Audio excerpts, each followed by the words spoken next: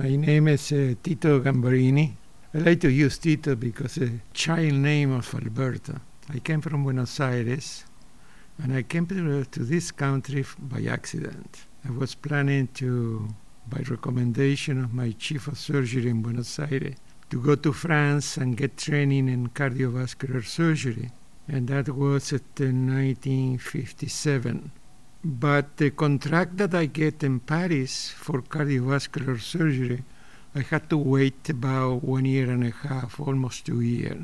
One friend who was a cardiologist in Providence, and he said, why don't wait that year and a half in United States? And I believe that in the beginning wasn't a crazy idea, but he said, you are alone.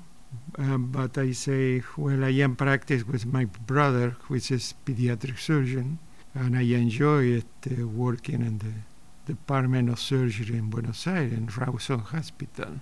But then I have a second thought. I say, why no? I am alone. So I call the cardiologist that was in Providence, and he said, sure, come here and stay here for 6 months, 8 months.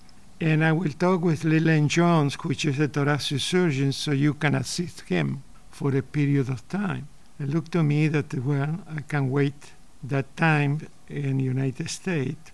And my problem was that I didn't talk any English. But anyway, the cardiologist convinced me to come. And I did it. So I arrived to Providence in 1958. And I became an assistant of a thoracic surgeon named Leland Jones. And I helped him, and we became some sort of friend. And he said, the rest of those year and a half that you had to wait, why don't go to the Philadelphia? We will talk with Dr. Thomas O'Neill, which is the chief of surgery in thoracic surgery, in Tempe University, Episcopal Hospital, Rush Hospital. And I did it. So I came to Philadelphia, and one night I was covering the emergency room. The nurse called me, it was 9 o'clock at night, and said, there is a lady with a foreign body in the eye. And she is from Argentina. So I ran downstairs, I removed the foreign body, and I fall in love. So we dated, we married, canceled the trip to France.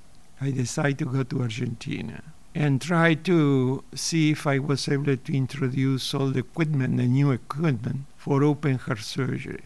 The government was a mess, was a dictatorship. I have a position in the university for teaching in medical school. I had 2 positions, but I never received a check because of the problems in Argentina. After 1 year, I decided to come back. I did my residency in thoracic surgery. And then I meet Dr. Harold Knight, who has training in Cleveland Clinic. And he offered me to go to Hartford to practice together thoracic and cardiovascular surgery.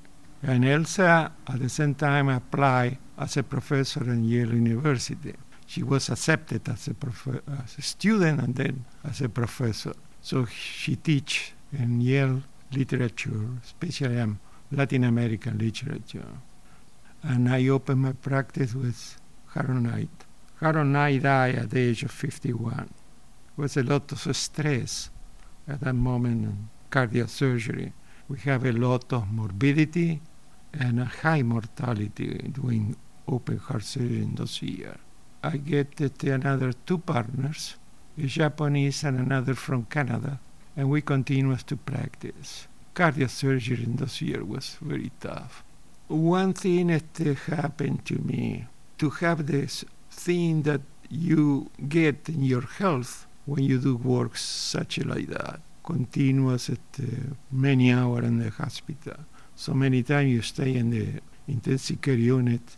I lost the Japanese from a stroke, and the other guy was suffering too from the stress of surgery. One night Elsa said to me, Tito, retire, go to Rhode Island School of Design. I know that you love art. And I say, Elsa, we don't have enough. She said, Tito, I don't like to be a rich widow. So I went to Rhode Island School of Design. I was 66. And I went to Rhode Island School of Design, and that was my passion. But in the School of Rhode Island Design, I learned composition, I learned handling of color, and so for more than 2 years. My father immigrated to Argentina like many men to make money. Argentina at that moment, 1910, was a very rich country. People put money buying some land, left for Europe and came back. In 5 years they were rich. My father heard that through a good friend in Milan who was a British, convinced him to go to Argentina and make money. So my father studied the art of design in Milan and became a professional tailor. And so he decided to come to Buenos Aires. The ship that arrived to Buenos Aires was full of men. So Buenos Aires at that time, 1910, 1912, the city was predominant male. So that was my father's arrival to Buenos Aires, because in the United States were family arriving to this country. But in Argentina were the men thinking about to send money and then return. My father fell in love with Argentina and never went back to Italy. It's very similar to happen to me here. I love this country. You are very lucky to be in this country.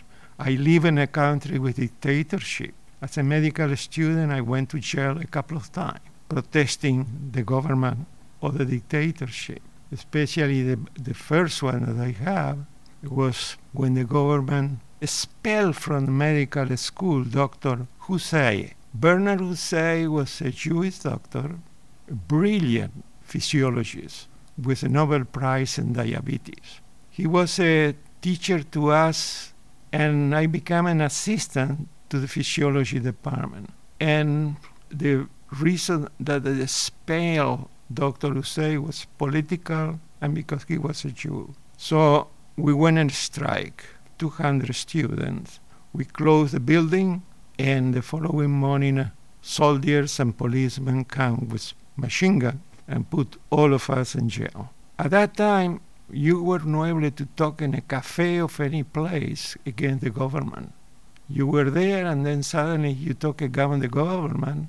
Immediately, you don't know what will happen to you. That is to live in another country. I love America. I was lucky to have a wife, 3 children, in America.